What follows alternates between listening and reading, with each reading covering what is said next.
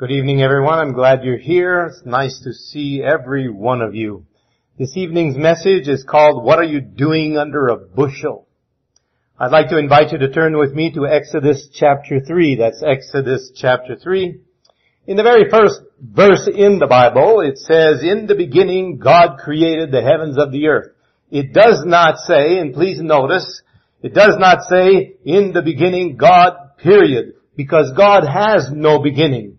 The concept of beginnings came with God's creation. And all that He created, we are told, was very, very good.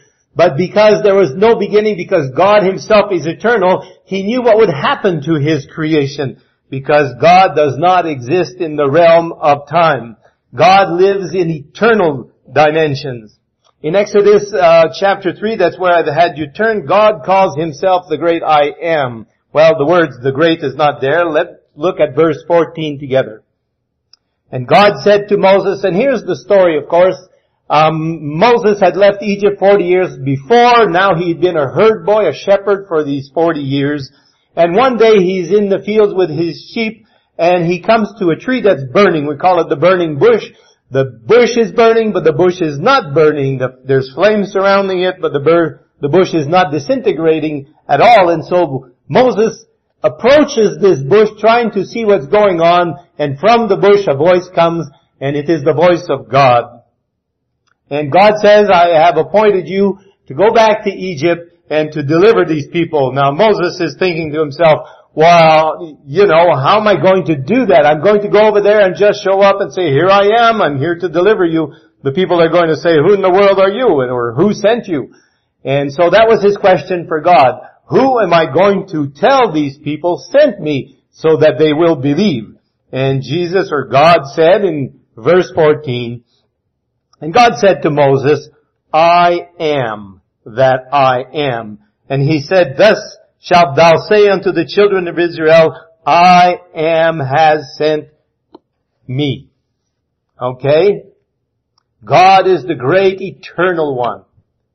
He encompasses all times at once. He exists at once forever in the past, forever in the future. He exists presently today. Therefore, He knows all that's going to happen in the future. And so He knew when He created Lucifer, what Lucifer would do, that he would make a devil of himself. He knew that 1/3 of the angels would follow after Lucifer. He knew that on earth here, Adam and Eve would doubt God and would believe the serpent instead.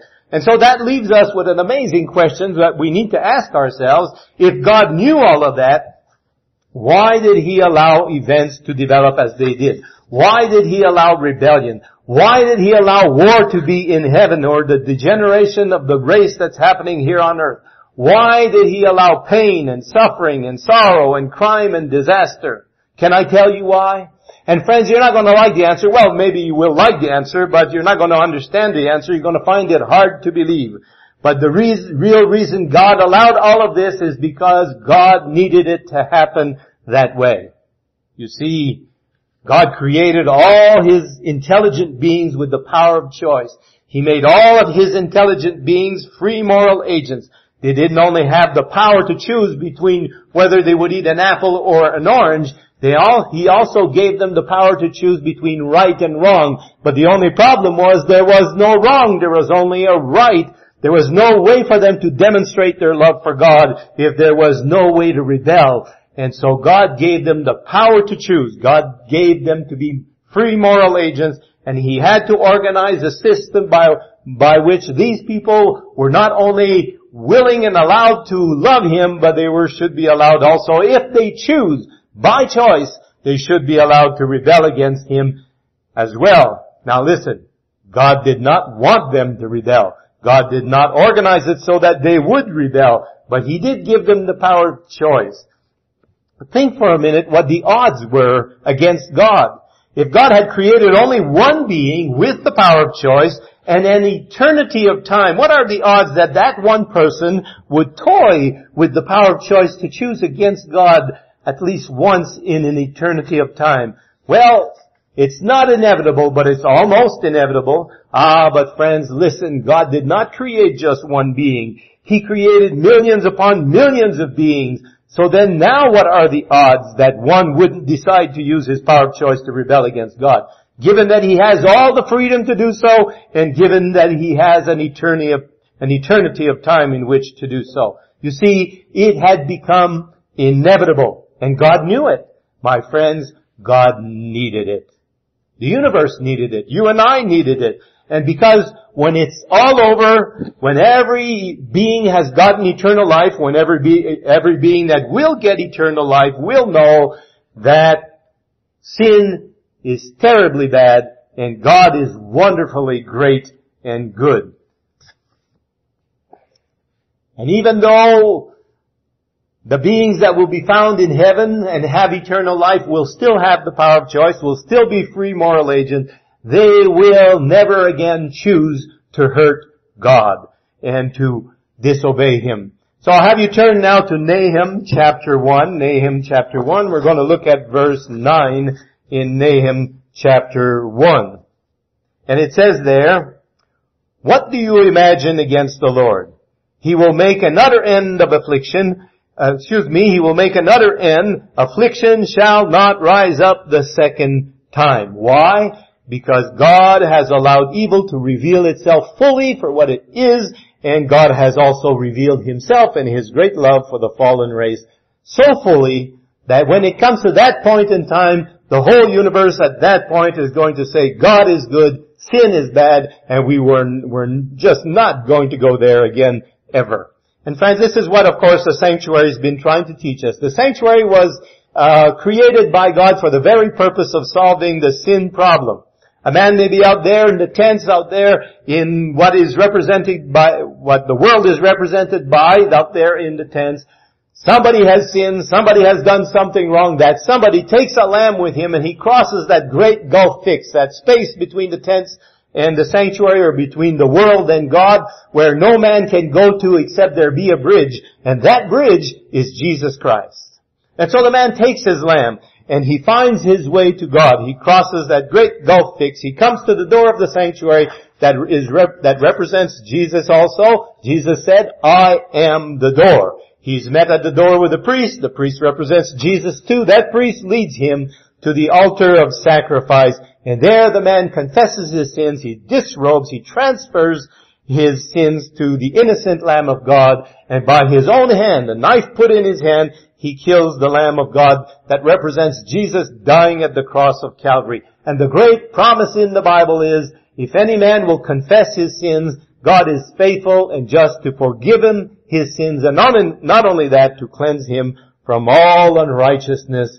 And then we could move on to the laver, and that's what represents. The laver represents the cleansing of the man. It also represents the man making a commitment of himself to Jesus Christ.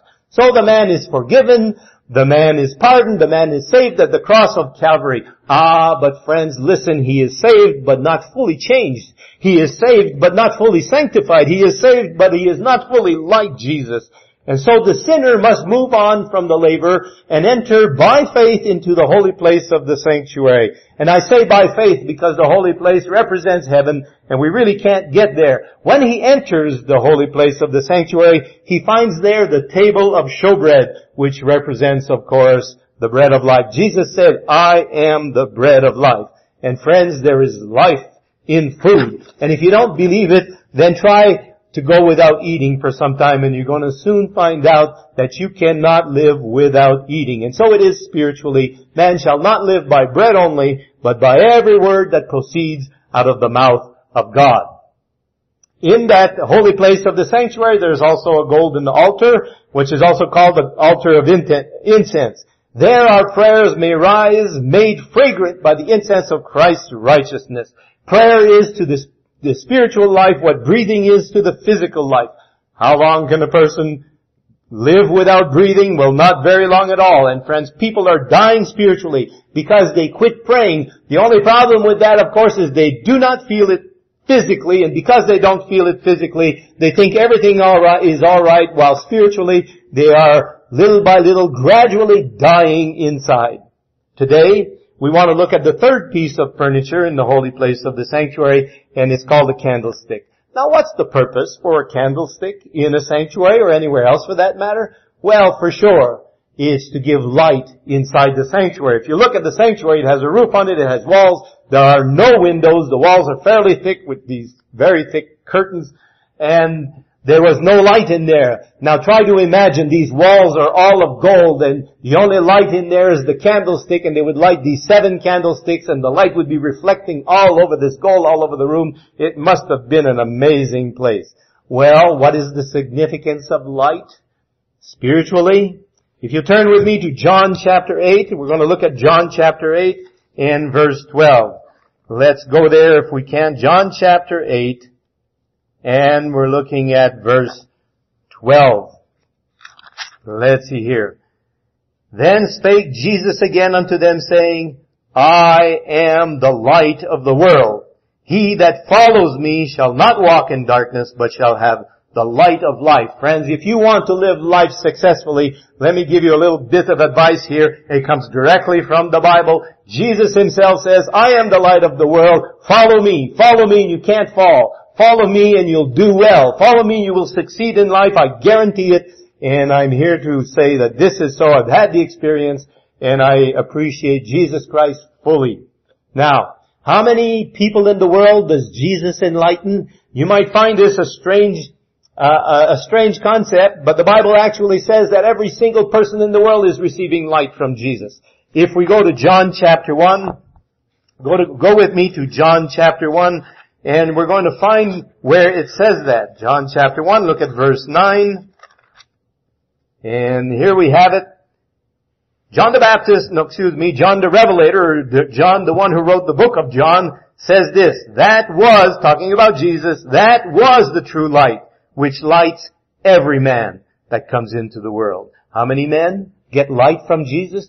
Every single man in the world. Now, isn't that amazing? There are people in the world who've never heard the name of Jesus. There are people in the world who know nothing of all of that. And yet Jesus claims to be their light. Jesus claims to communicate with them. Jesus said, if I be lifted up, will draw all men unto me. And He does it, and it's true. Now, they may never have heard His name, but friends, they know right from wrong. And there's a Holy Spirit who's communicating Jesus Christ to these people. And if they are responsive to the impressions that the Holy Spirit is making on their lives, it's amazing to me. But there will be people in heaven who have never heard the name of Jesus, who have never participated in religious ceremonies and rituals, who will be in the kingdom because they were responsive to the Spirit of God as the Spirit of God was communicating with their minds and with their hearts. And they will be judged according to the light they've been given, just like we are.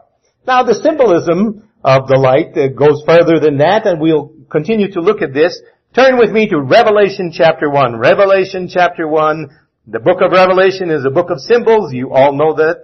And we're looking at more symbols right here. We're in Revelation chapter 1, verses 12 to 13, talking about the candlestick, talking about the light. And John, the author of the book of Revelation, says, I turned to see the voice that spake with me, and being turned I saw 7 golden candlesticks. And in the midst of the 7 candlesticks, one like unto the Son of Man, that represents Jesus, clothed with the garments down to the foot, and girt about the paps with a golden girdle. So here we have Jesus standing in the middle of the 7 candlesticks. What do the 7 candlesticks represent? Well, friends, listen. The Bible answers every question that you can ask about it, about what it has to say. So if you find a question in the Bible that you need an answer to, don't go looking to commentaries, don't go looking to preachers, don't go looking other places. You may find the right answers if you do going other places, but the Bible is its own interpreter. The Bible has an answer to every question you might ask about it. And so in verse 20, we're still in Revelation chapter 1.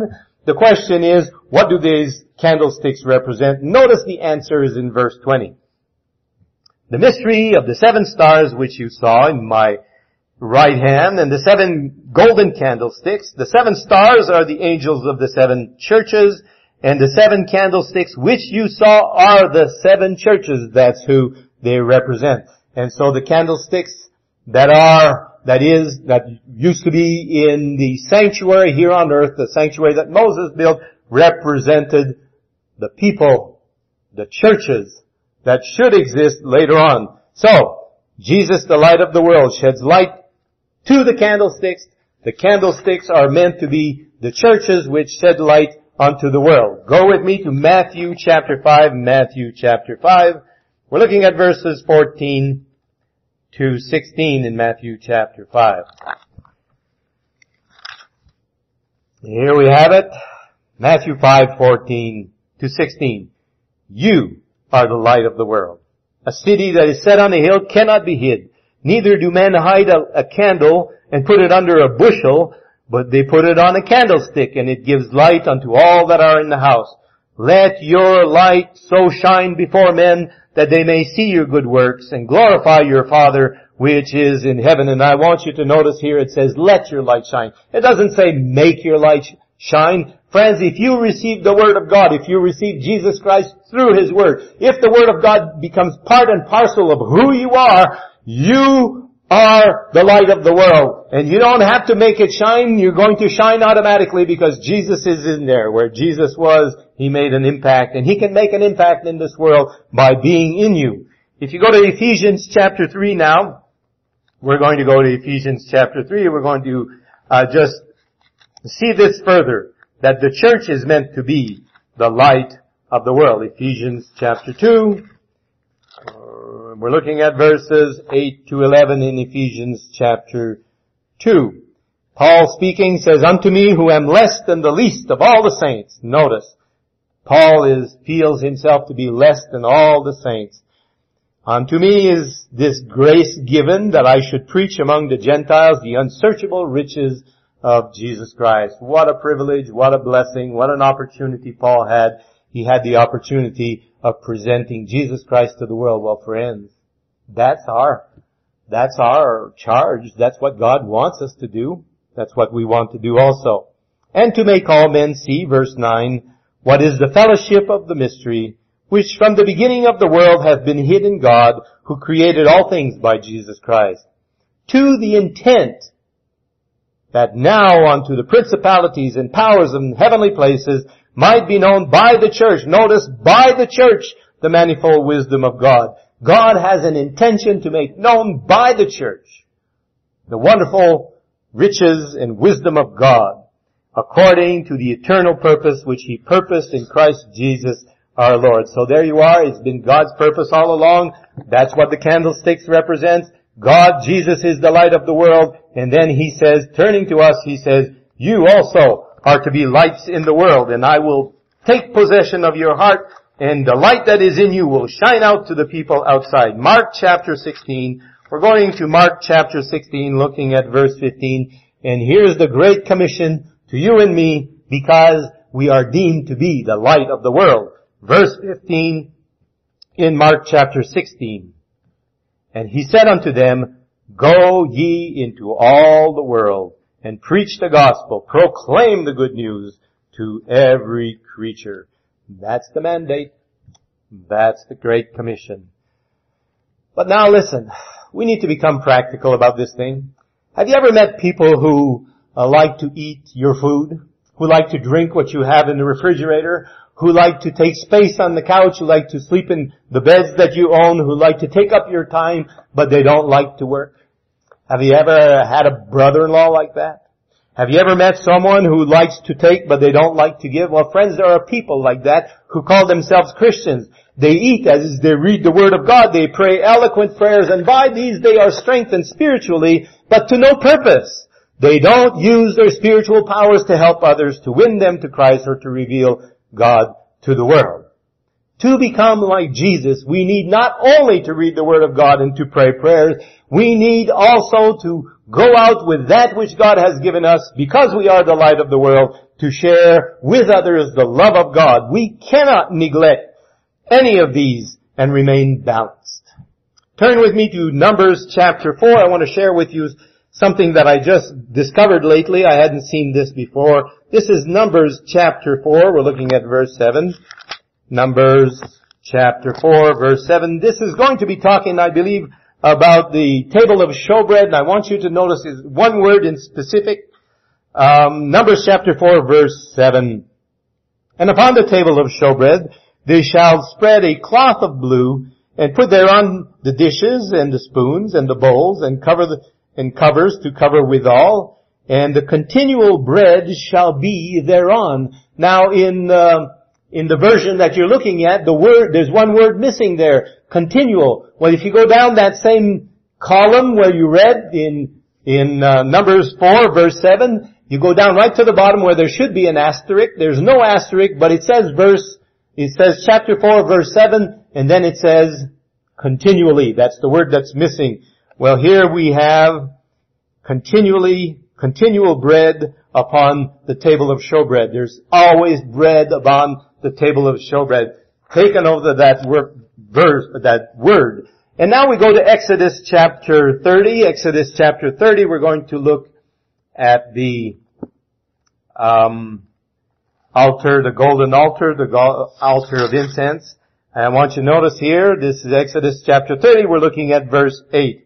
And when Aaron lights the lamps, we're looking at the lampstand, and when Aaron lights the lamps at even, he shall burn incense upon it, a perpetual incense before the Lord throughout your generation. And so now notice the word perpetual. There's going to be continual bread on the table. There's going to be perpetual light in the lampstand. So now we go to the golden altar, the altar of incense. Leviticus chapter 24.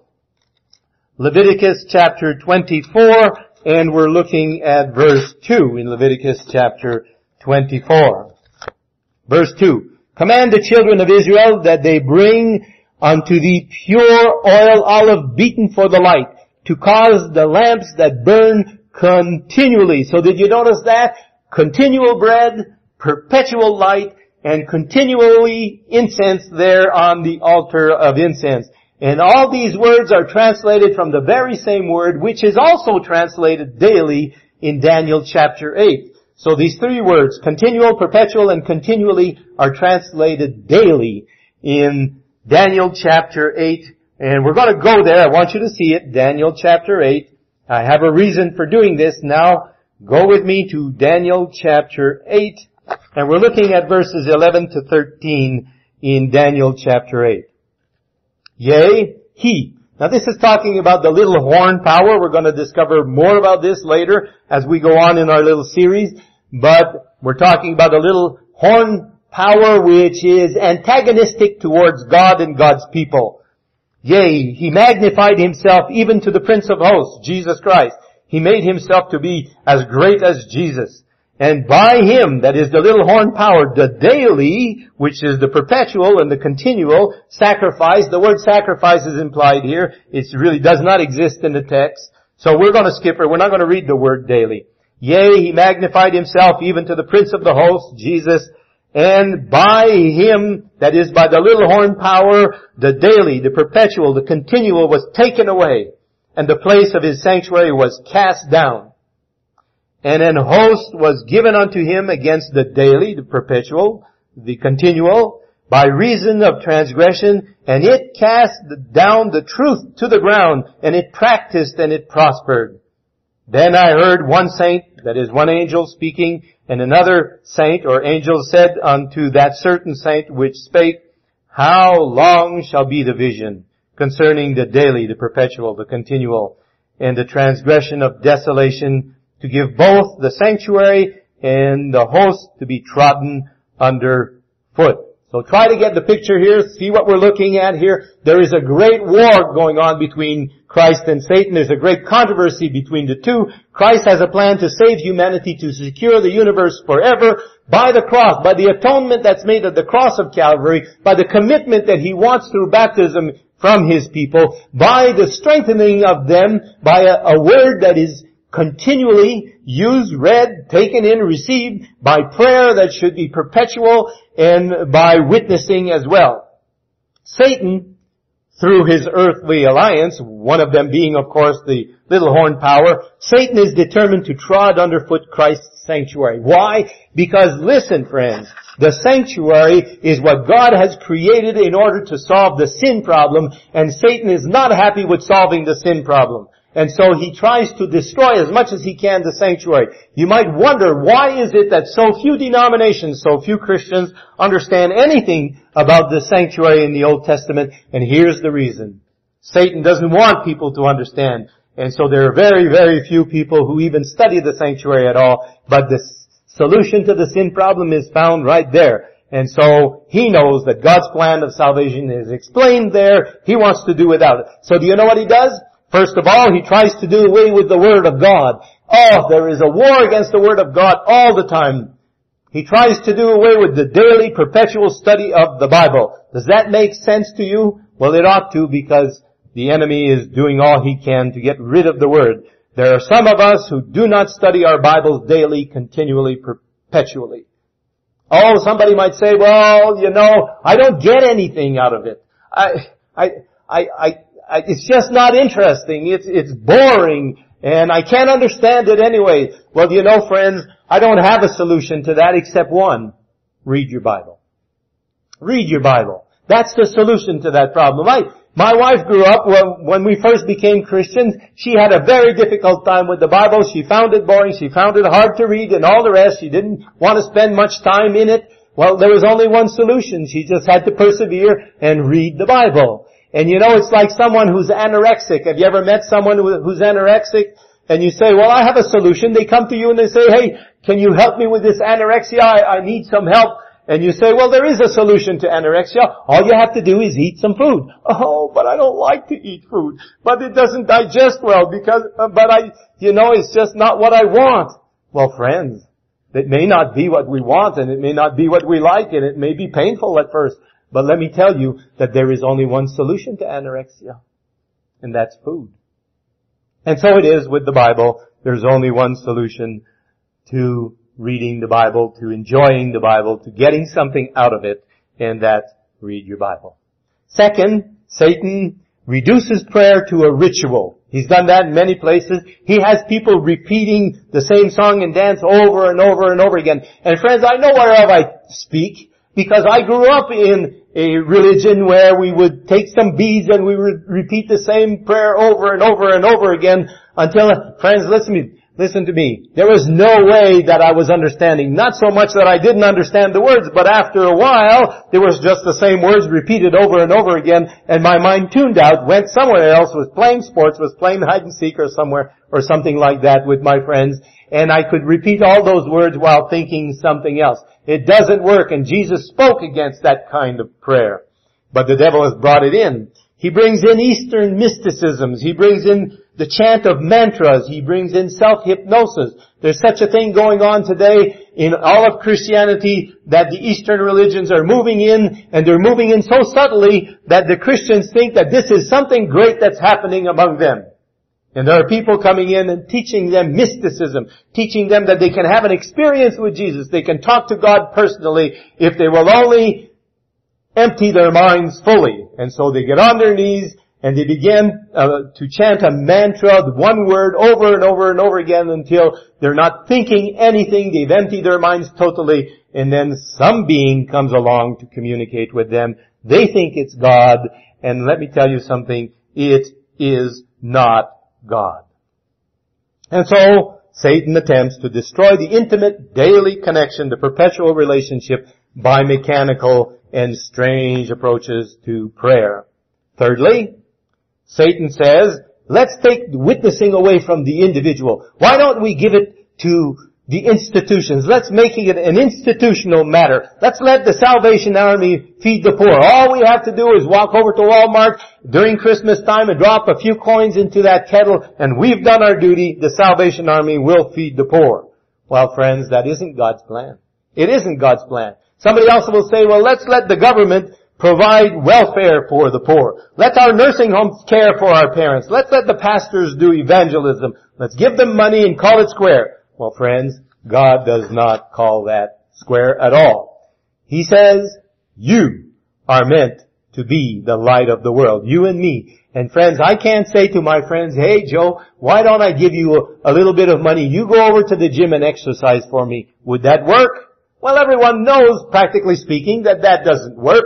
Joe can't go over there and exercise for me. Joe would get all the benefit, and he'd get the money too. Well, it's the same way. We can go to a church, and we can light candles, and we can do all kinds of stuff and hope that somebody else will do the work, and not ourselves. It isn't God's plan. Friends, God plans to depend upon us to be the light of the world. The world is in abject spiritual darkness. If we do not receive the character of God so that as to reflect the character of God, if we do not live out the love of God towards others, if we do not reach out to the world with the Word of God, then millions upon millions will remain unenlightened. They will be lost. They will be deceived. They will perish. And we will be at fault. I like to tell the story of a few times when God has used me to be a light in this world. I used to work in the mines. There was a time when my brother-in-law and I were partners. My brother-in-law was a big man, 250 pounds. He was an amazing miner. We were doing very well, a lot of production between the two of us because we were partners. One day, the leaders from the mines came down and they said, "We want to take your brother-in-law to be a shift boss, but we understand that you guys are very productive. We don't want to lose any productivity here. So you have the opportunity, you have the option of choosing any man you want in the whole mine." Well, I thought that's great. In any case, they came back a few days later, and the deal has changed a little bit. They came back and they said, "We got 4 men here, 4 men for you, from which you can choose to be your partner." And friends, I was just a new Christian and I was excited about sharing the Word of God, and I wanted somebody towards whom I could witness. And so I prayed to heaven. I said, "Lord, I'm looking at these 3 men. I know who they all are, and you can send me any one of those 3, but this one I cannot witness toward." That one was difficult. I thought he would be difficult. He was a boxer. He was a hockey player. He was a womanizer. He was a drinker. He used to love to fight and all of that. And I thought he was beyond hope. And that's just the one that I didn't want to have as a partner. Well, who do you suppose I got? That's exactly the one that I got. And so because I got him, I determined that I would not witness to him at all. There was no point wasting my breath on this fellow. Well, friends, it doesn't work quite that way if you're working together and it comes to be Sabbath and you have to go home a little bit early, and I had made arrangement with the mines that I might do that, and so it came to be Friday afternoon, and halfway through the shift I'm leaving to go home, and he's looking at me like, "What in the world? Where are you going? The work's half done, you're going to leave me to do it all by myself." And so I had to explain what was going on. Well, I still decided that I would say nothing more to him, and we would work together. And something would go wrong with his machine and he'd pick it up and throw it down the drift. He would sit down and smoke and curse the air blue and smoke the air blue, and then he would go back to work. And after a couple of weeks like that, he came to me and he said, "Don't you ever get angry?" And I would say, "Well, there's not much point in it, you know." And he couldn't understand it because he got so angry all the time. Well, I noticed after a few weeks that his temper had gone down, that he was reacting differently. And by, he would begin to ask little questions about my religion. And he didn't ask very big questions, and I dared not give him any more than he was asking. And so because I wouldn't answer the question any more than he was asking, it kept curiosity alive in his heart. And little by little, he asked more and more and more questions. By, I quit the mines, and I went to a little missionary training school. I became a Seventh-day Adventist, and I left. Well, I didn't hear from him for a long time, like 1 year, I think. About a year went by, and he came to where I was living, about 100 miles away. It was a Friday night. It was 9 o'clock at night. It was dark. I heard a knock at the door. I went to the door, and it was him. And he didn't even bother to say hello. His first words were, "Do I have to be baptized?" Those were his first words. And I invited him in. We spent the weekend together. I answered all his questions, or tried to. In any case, we had a good time. The next weekend, I made my way 100 miles back toward home and went to visit him at his house. Now a strange thing had been happening that I didn't know about. When we were there, his wife looked a little puzzled. Her husband and I were talking about spiritual things because we were used to doing that, and she was puzzled by it because he hadn't spoken to her much about it. As a matter of fact, every Saturday morning he would pick up his lunch pail and he would go away like he was going to work. But his wife knew he wasn't going to work because his lunch pail would be empty, and she was beginning to suspect that he had a girlfriend, and every Saturday he would find his way to her. But as we were talking, more and more she began to realize, her husband was going to church on Saturday and he didn't want to tell her. Well, then that drew her into the conversation. By and by, both of them were baptized. And to this day, they are strong Seventh-day Adventists. Not only that, he and my brother quit their jobs after some time, and they went into a place called Elliott Lake, a brand new city surrounding a uranium mine. There was no Seventh-day Adventists there. They went over there, went to work on construction. Within 2 years, they raised up a little church, and to this day, my friend is the head elder of that church. And my brother today, of course, is a conference president. Well, I have plenty of stories to tell. I don't have time to tell them all. All I know is that we have a sanctuary here, and this sanctuary has all the solutions to our sin problems. And once we've gotten baptized, made a commitment to God, we can enter into the sanctuary and do 3 exercises. The 3 exercises are the study of the Word of God, to pray without ceasing, and to share with others. And if we will do these things faithfully, we will grow in grace. Friends, how is it with you? Do you take the Bible seriously? Do you take time to reach out to God in your own personal devotions and to pray? And when you meet someone, do you have love enough for them that you want to share with them what God has shared with you? Friends, listen. It's worth everything that we can become more and more like Jesus and be the light of the world. God bless you all. This media was brought to you by Audioverse, a website dedicated to spreading God's Word through free sermon audio and much more. If you would like to know more about Audioverse, or if you would like to listen to more sermons, please visit www.audioverse.org.